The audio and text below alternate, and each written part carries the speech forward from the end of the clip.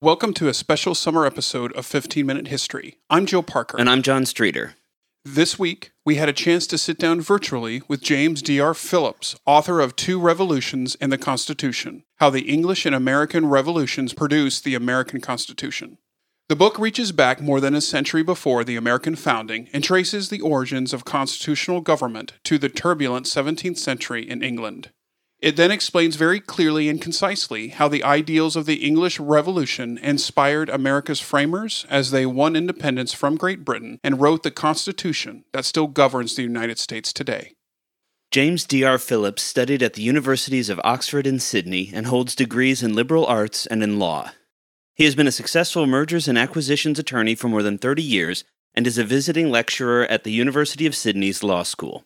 He held leadership positions at 2 law firms and is now a non-executive director of several organizations, including a leading Australian public policy research institute. Phillips first read the American Constitution in school and began reading about the English Revolutionary and American colonial periods in 2005. We're joined today by Mr. James Phillips. He is the author of a book called Two Revolutions and the Constitution: How the English and American Revolutions Produced the American Constitution. So welcome, James. We really appreciate you joining us today. Morning, John. Terrific to be here. Well, tell us a little bit about your background before we start digging into the book. Where did you study? Where are you from? And what kind of drew you to the topic of constitutional government and how our system here in the United States, the system in the UK and in other parts of the world kind of came about? Well, I studied at the Universities of Oxford and Sydney, and I practiced for a long time as a lawyer, mergers and acquisitions principally. But I've always long had a deep interest in history because I think it helps us both to understand the context of the modern world, but also how to think about complex sort of multi-cause factors in history, if you like. And having a legal background isn't bad too in marshalling evidence and making an argument. And it's particularly relevant to this topic, actually, because some of the general historians who write about the American Constitution, I don't think quite get some of the legal concepts involved. And since constitutionality was really at the heart of the revolution, that's very useful. Absolutely. So what happened was I stepped back from working the horrific hours that a mergers and acquisitions lawyer works a few years ago. Long wanted to write a book on history to marshal my interest and skills for that purpose. And I wanted to write about something of consequence. The trouble with that is that a number of books have been written about things of consequence. Mm-hmm. But on the other hand, I think it's really important to try to understand the modern world and to understand the big drivers of the modern world. And the American Constitution is one of those. And I actually thought there was a way of approaching the story which isn't the usual way of approaching it. Because what normally happens, as you know, is people focus on the revolutionary period, and particularly the latter end of the revolutionary period, if you like, the period from the Declaration to the Constitutional Convention. The problem with that approach is this.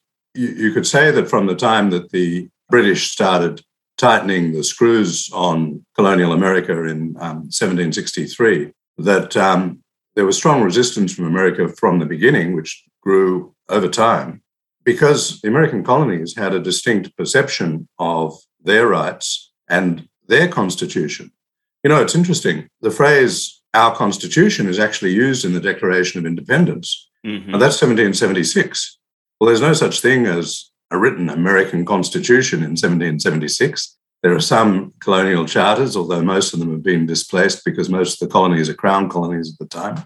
What did Jefferson and the committee in Congress mean when they used the phrase, our Constitution? They clearly had a perception of a distinct set of American political rights and conventions. So to understand those and where they came from, in my opinion, you need to go back to the founding of the colonies because of the unique circumstances of their founding, which very much influenced American political culture. And you need to consider the revolutionary English century, the 1600s. You know, the Americans got rid of King George III in 1776, but the English had twice in the 1600s got rid of a king. Charles I, they tried and executed for tyranny, a word that appears in the Declaration of Independence, but not in the Declaration of Rights of 1688, which many people treat as a progenitor of the Declaration of Independence, but it doesn't charge the king with tyranny. The charges against Charles I do in 1649. And then in 1688, the English have their second revolution, the so-called English or Glorious Revolution. And at the same time, there are rebellions in New England, Maryland, and New York. So my contention is you need to understand the political tradition that came out of the unique circumstances of America from the founding and the Republican and rebellious revolutionary English 1600s in order to understand the political culture in the American colonies at the threshold of the revolutionary period. So what I do in my book is I tell the full story. I tell it fairly concisely in only about 60,000 words, but I try to put it in its the Constitution in its deeper context. It was impressive how, when I read the book, how much is in there, how dense it is, and yet it is so easy to read. It's not, covered in legal terminology or anything like that. And I really appreciated how well you were able to synthesize that whole period down to, as you said, a fairly short monograph. A lot of the English Revolutionary period, of course, traces its origins back to Magna Carta, the Charter of 1215. We had an interview last month with an English historian who also addressed Magna Carta. It was interesting, the different perspectives that you have within historiography on that document. He said in his interview that it was basically just a failed peace treaty that went into the bin 7 weeks after it was signed, given that so many of the English monarchs after King John did not follow it. So can you tell us a little bit about where the ideas of limited government and the king being responsible to Parliament, how it took 400 years for England to really embrace that from 1215 to when they finally said, okay, enough, when it came to the tyranny of Charles I? Yeah, well, that's a big question, but let's have a go. And it's really interesting. I went about maybe 7 years ago or something to the site of where Magna Carta was signed, or at Runnymede, just west of London on the Thames. It's actually thought that it was probably signed on an island in the middle of the river. And it was sort of an important place because at that time, the Danish influence was still strong north of the Thames and Anglo-Saxon south of the Thames. So in a sense, that area was sort of the fulcrum of the kingdom. But what's interesting when you visit the site at Runnymede is that there's, or at least 7 years ago, there was a monument erected by the American Bar Association, but the English and the British seem to display complete indifference to the site. There's very little there. And interesting. Completely neglected. And the reason I mention that is that it doesn't entirely surprise me. I haven't heard your interview, but the American tradition looks back at Magna Carta as a foundational document, and it seeks to see some sort of continuity much more strongly than the English and the British do. But that's not surprising, since they have no idea about their constitution, partly because it's unwritten and partly because they sort of just take it for granted. As a side note, my opinion is that the EU and Brexit was largely a British constitutional issue and crisis, but they kind of never realised that because they're so constitutionally unaware. But that's another topic. I think the answer is that it is. So, what was Magna Carta? Magna Carta was some barons and aristocrats standing up to the king and saying, we have these rights against you. It wasn't really about the rights of ordinary people. It was about the rights of landowners and aristocrats against the king. So it did encapsulate the concept of a limited monarchy without absolute powers, let's say. Is there a straight line from there to, say, the trial and execution of Charles I in 1649, after which the English establish a republic that lasts for 12 years? No, there's no straight line. There were ups and downs in the assertion of royal power through that period and the rights and powers of Parliament. But still, what is interesting about it is that, England didn't succumb to being an absolute monarchy in the way that, say, France did. So there was, throughout the period, some tension between the aristocrats and then increasingly from the time of, say, Elizabeth, you have the power not only of the landholders, but also of the City of London and the merchants and the financiers. I think one of the things that's really interesting about this is it's easy to imagine that because the British Empire subsequently became so rich and powerful, that at the relevant time, England, because we're talking really principally about England, at least until the 1700s, was a rich and powerful country. But of course, it wasn't. It was a not very densely populated island off the coast of continental Europe. The great powers for much of that period were, France and Spain. And I think one way of thinking about it is that the reason that people other than the king or queen were important in England, and this became obvious in Elizabeth's time when they were resisting invasion by the Spanish and starting to establish their empire, was that the English monarchs actually needed cooperation from the barons and later from the City of London and as a source of finance and capability. Mm-hmm. And even the fact that they were a maritime power, the economic chain you need for an empire and a trading system and economy based on ships is much more complicated than you need for sort of peasant armies. So this tension between the absolute monarchy and resistance, either from the barons or later from financiers and merchants, is there. And finally, that tension erupts and triumphs through the revolutionary English 1600s. Mm-hmm. So I think that's the importance of it. Straight line, no, but emblematic of a tension that's there throughout English history, yes. So really a statement of principles that most, at least powerful Englishmen for centuries had held. You get it first expressed in Magna Carta, and then it finally just erupts. That makes sense. Because when I heard Dr. Selwood say that, my entire American education kind of just collapsed. Like, wait, because we're taught, from the earliest, or at least when I was in school, we were taught from Magna Carta straight through, not a direct line, but they influenced English Revolution, Glorious Revolution, American Revolution. So what tends to happen, of course, and you see this in the Declaration of Independence, what tends to happen is people look to the past to legitimize their action, particularly if their action is revolutionary. And that might imply that there was a degree of continuity that didn't necessarily exist. But still, the issue was there. The issue of a limited monarchy as opposed to an absolute monarchy was certainly there. And to me, that's what 1215 and Magna Carta was more about, rather than being a direct progenitor of the revolutions of the 1600s, at the end of which you do have the concept of a limited monarchy firmly established. Sure.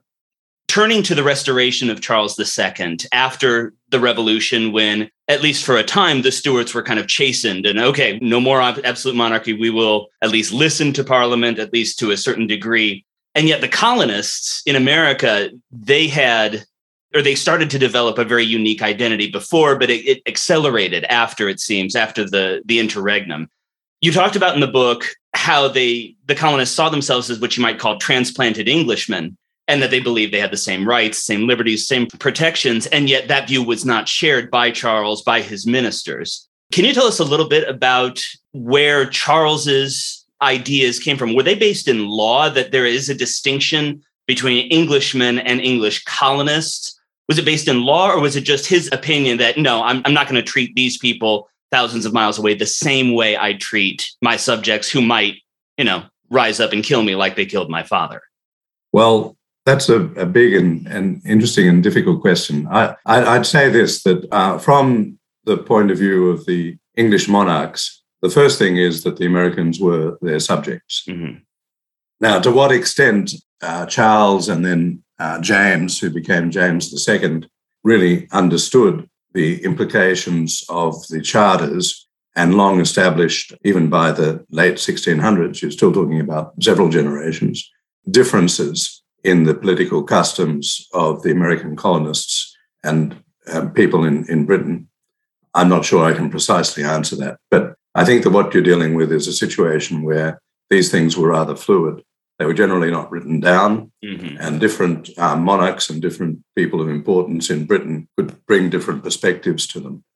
And as you sort of perhaps allude to in your question, Charles II and James II both had the misfortune of having been corrupted, I suppose, by their father and grandfather, because James I, even when he was King of Scotland, actually, and not yet King of England, which he became in the first decade of the 1600s, he wrote a book on the divine right of kings. And this is really quite a curious concept in the English political tradition.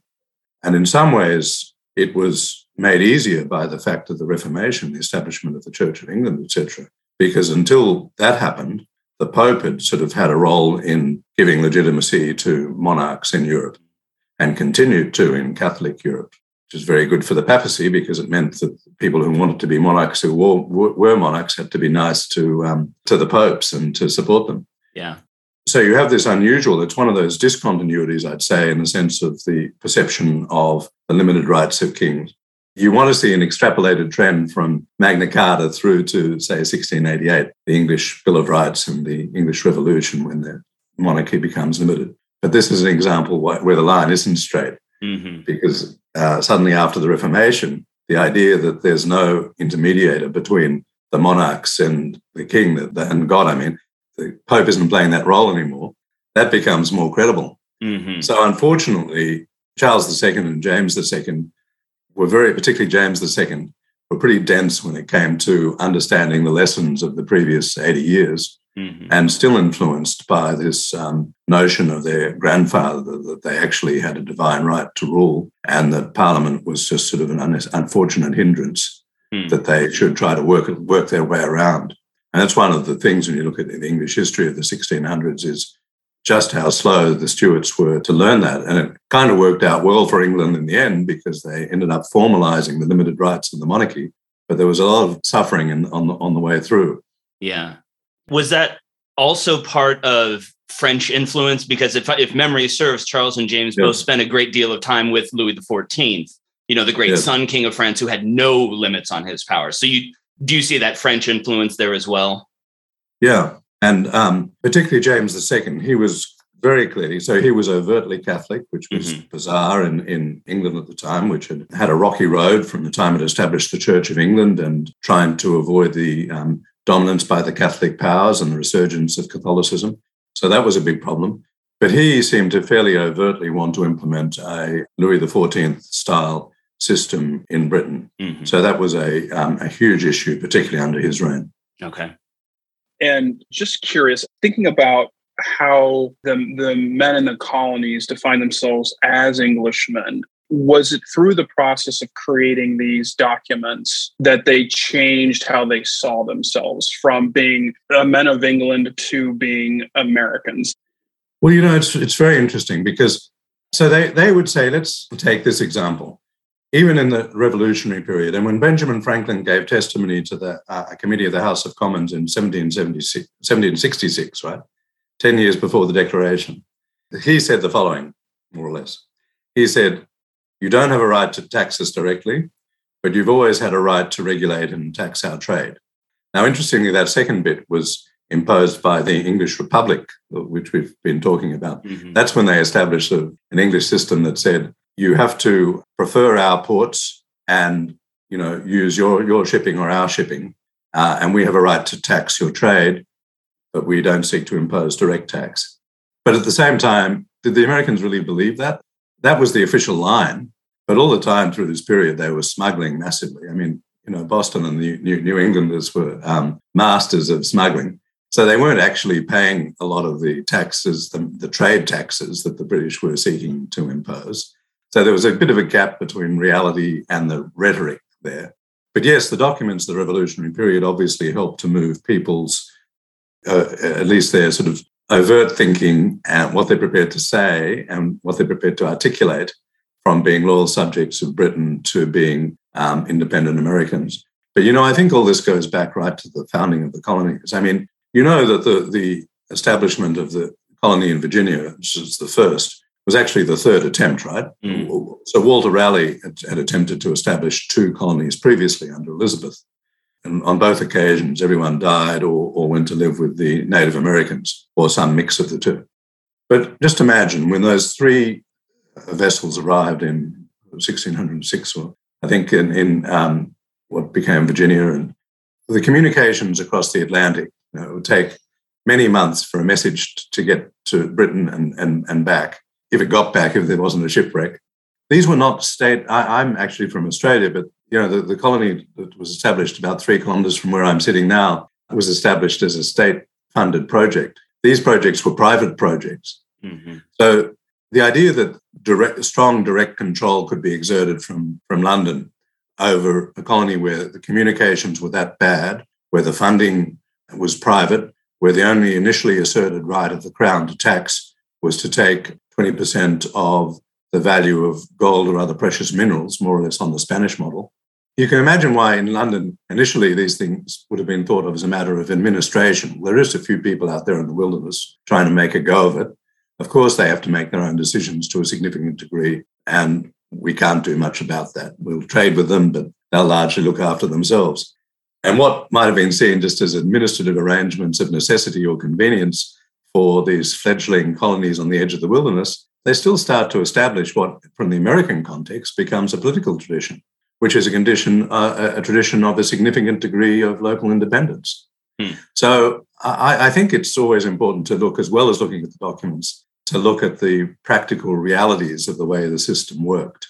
And the fact is that when James II tried to start to impose more controls on the American colonies at the time of just before the English Revolution, Americans rebelled because they were already, 80 years before the Declaration of Independence, accustomed to a high degree of independence and resentful of an attempt by the English to increase control.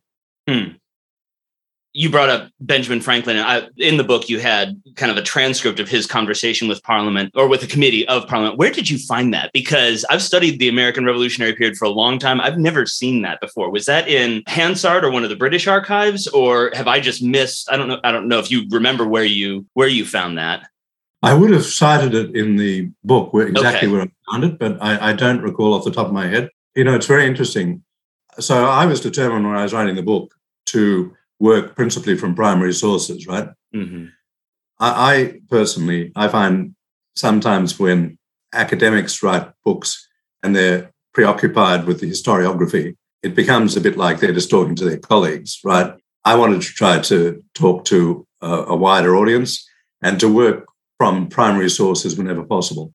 And the American primary sources are brilliantly organized, right? There are a number of places in the book where I refer to a set of documents of the Yale University Law School, for example. It's wonderfully organized. So, the case in Britain is completely different. And this goes back to what I talked about before, because they don't have a written constitution, the somewhat chaotic state of their constitutional documents, and their rather fuzzy thinking about their constitution. And in my opinion, their failure to realise that the EU and Brexit was mostly a constitutional issue. But putting that aside, I had to search all over the place for the British documents. I don't recall where I found that one in particular. Okay. Yeah, I'll go back and look for where it was. But you got a sense of his personality in his answers to these. And you can just kind of imagine these stuffy members of parliament. And there's this kind of weird American there who's being a little bit sarcastic with them. It was excellent. Talking about personalities, I think especially in recent years here in the US and in the UK and probably in Australia as well, there's so much of an emphasis on personality when it comes to choosing political leaders and supporting political leaders, especially with certainly Donald Trump and also with Boris Johnson. And I wonder if you could give us some insight into how the personalities of the English Revolution specifically, thinking whether it's Cromwell or Charles I or William of Orange or James II, how those personalities influence the policies that led to this incredible revolution that took place in Great Britain. Because I think so often we tend to, when we look at politics today, only focus on the personality. And, this person seems nice, so I'm going to vote for him. That person seems mean, so I'm not going to vote for him. And we tend to think that's a new phenomenon, but I doubt that it is. So can you tell us a little bit about that kind of dichotomy between policy and personality, to the extent that we know, obviously, from the documents and from your research, how the two kind of played to create this revolution? That's an interesting question, because as you know from my book, I guess I don't emphasize so much the personalities. Right. I tend to have a view of history that at the end of the day, it's driven more by big factors like changes in technology and economies, but also things like topography and communications and the like. But personalities can certainly be important in the short term. And if you think of what I'm saying, I guess I've already said here and I sort of say in the book, is that rather neglected First English Revolution, where Charles I is tried for tyranny and executed and a republic is established, which not many people seem to talk about, was the fact that Cromwell had emerged from being a very successful cavalry officer in the English Civil War, to an immensely important English sort of statesman in the Puritan parliamentary cause against the overreaching Charles I. Was that important? Yes, I think it was important. And he did have a unique authority because of his forceful personality and also his success in the war. So yes, would the demise of Charles I have unraveled exactly as it did without him? Maybe not. Would there have been resistance between the Puritans, merchants, entrepreneurial landowners, agriculturalists, which I won't go into, but there was a big class of those as a result of draining marshlands in the eastern part of England. They weren't just all old stuffy people who'd inherited land. So there was this new entrepreneurial spirit in England at the time. There probably would have been a massive collision, but would have it unfolded exactly as it did? And certainly you can see the issue of personality much more clearly, as I've already implied, I guess, with James II and the Glorious or English Revolution, because he really was just obdurate. He wasn't responsive to what was happening around him. He wasn't responsive to the previous 80 years of English history. It's easy to imagine that revolution might not have occurred if he'd been a bit smarter and more attuned to his circumstances. So I think that's probably a very good example of a difficult, fairly extreme personality type having been a catalyst to a major historical event. Mm-hmm. Do you think it was part of William of Orange's personality that he came to England and signed and issued the Bill of Rights? Or was that based in kind of his longstanding understanding of Dutch law that was then transplanted over to English law? Because I confess, I don't know much about William of Orange. I've read about him a little bit. I teach about him in my class, but it's mostly just he came over, he replaced James and gave them the Bill of Rights. Yeah, well, it's really interesting. And there's a theme which I touch on in the book, but I don't expand on. But you can actually say that, liberalism, the idea of a constrained monarchy and the entrepreneurial classes being important to the success of a realm, actually was initially established in Europe, in the Netherlands. And they had a very important role, even before William of Orange, in passing that flame across to England, that then passed it to America. And it's even important in what I talked about before, this new class of entrepreneurial agriculturalists, because they largely use Dutch technology and they traded with the Dutch a lot. But let me put it this way. William of Orange came from a political tradition where he was constrained. He was the stadtholder of several of the Dutch provinces, but it was sort of a federal model. It wasn't a model of, at that stage, an hereditary monarchy. So the concepts of a constrained monarchy and more dispersed power were natural to him. He'd been living his whole life with them. His principal interest in the English Revolution was securing a reliable ally for the Netherlands against, in particular, France, would spend a lot of its time under Louis XIV trying to destroy the Netherlands. So he came very much from a perspective of wanting England to be politically stable and successful and able to support, to be an ally, reliable ally of the Dutch. So that's interesting. He came from a different political tradition that happened to meet the needs of the English moment perfectly. So he was used to the idea that he wasn't all powerful. That makes sense. And he didn't have any skin in the game. Unlike, James II and Charles II, who kind of wanted to live up to Granddaddy's doctrine of, the unlimited monarchy, absolute monarchy. He had no interest in that. He just wanted a reliable ally. And did he remain stadtholder in the Netherlands, or did he give those up to become? He did. Okay. Yeah, I think so. Turning now specifically to Parliament, you've mentioned several times already that Britain has an unwritten constitution, and they rely much more than we do here in the States on convention and precedent. Everything is based on, well, this is how we've done it, and with positive and negative outcomes. Here in the United States, there are conventions, there are precedents, especially when it comes to court cases, but speaking generally, would you say that precedent and convention work better with kind of a 2 centuries old written constitution, or with no written constitution, but 1,000 years of common but uncodified laws? Look, it's easy to feel that the American Constitution has become too legalistic and is too much in the control of lawyers and the courts. And to want to say that the sort of more organic, unwritten British model has great pluses. But I'm not sure I can say that. Maybe I'm biased because I'm a lawyer. But when I look at Britain, when I look at, for example, the recent, remember a few years ago, Johnson attempted to prorogue Parliament at a crucial time in the Brexit process.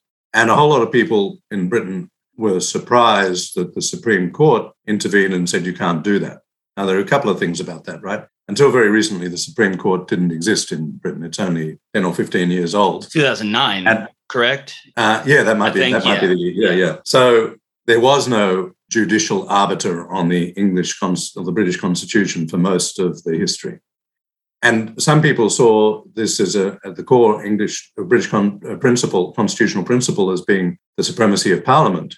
But the Prime Minister having a residual power, notionally on behalf of the monarchy, to engage in things like prorogation. And then the court basically found, well, hold on, but prorogation in this case isn't just for an administrative reason. It's to try to substantively suspend Parliament from doing its job, and that contravenes the prime principle of the British Constitution. The fact that there was so much uncertainty around how that a relatively simple issue like that would unfold suggests to me that there's a problem. And, the whole Brexit scenario suggests to me there's a problem because, as I say, the British don't seem to have seen that as a constitutional crisis, and yet I don't see how you can see it in any other way, right? Basically, you had a situation where by treaty, Parliament appointed another lawmaking body and another executive as supreme over the British, and that was done without a referendum. There was a referendum to join the common market, but not to give these immense supreme legal powers to the continent. If that isn't a constitutional issue, I don't know what it is, but the British don't see it like that. So I think the problem with the British model is that the thinking around their constitution is just way too fuzzy and way too uncertain, and they really would benefit from attempting to get it organised. Of course, there's not much political mileage in that. It'd probably be divisive. So it's difficult to see a British government actually doing that because what would be in it for them? This concludes part 1 of our interview with James D.R. Phillips about his book, Two Revolutions in the Constitution: How the English and American Revolutions Produced the American Constitution. Stay tuned for part 2 of this conversation, coming to you next week.